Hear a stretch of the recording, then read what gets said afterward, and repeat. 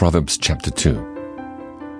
My son, if thou wilt receive my words, and hide my commandments with thee, so that thou incline thine ear unto wisdom, and apply thine heart to understanding, yea, if thou criest after knowledge, and liftest up thy voice for understanding, if thou seekest her as silver, and searchest for her as for hid treasures, then shalt thou understand the fear of the Lord, and find the knowledge of God.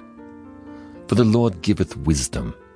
Out of his mouth cometh knowledge and understanding. He layeth up sound wisdom for the righteous. He is a buckler to them that walk uprightly. He keepeth the paths of judgment, and preserveth the way of his saints. Then shalt thou understand righteousness, and judgment, and equity, yea, every good path.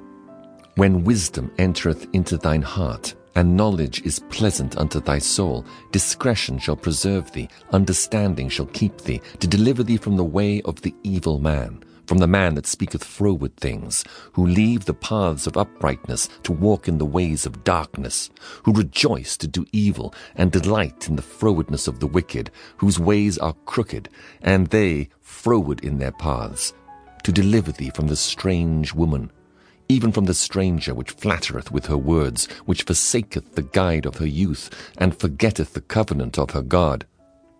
For her house inclineth unto death, and her paths unto the dead. None that go unto her return again, neither take they hold of the paths of life, that thou mayest walk in the way of good men, and keep the paths of the righteous. For the upright shall dwell in the land, and the perfect shall remain in it. But the wicked shall be cut off from the earth, and the transgressors shall be rooted out of it.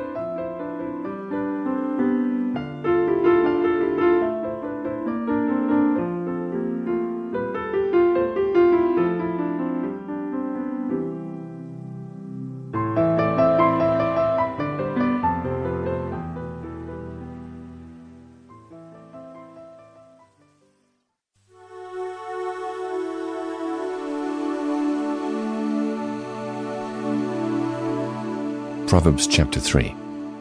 My son, forget not my law, but let thine heart keep my commandments. For length of days and long life and peace shall they add to thee. Let not mercy and truth forsake thee. Bind them about thy neck, write them upon the table of thine heart. So shalt thou find favor and good understanding in the sight of God and man.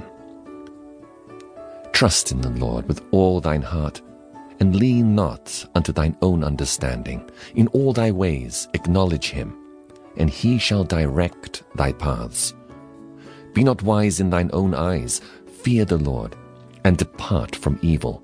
It shall be health to thy navel, and marrow to thy bones. Honor the Lord with thy substance, and with the firstfruits of all thine increase.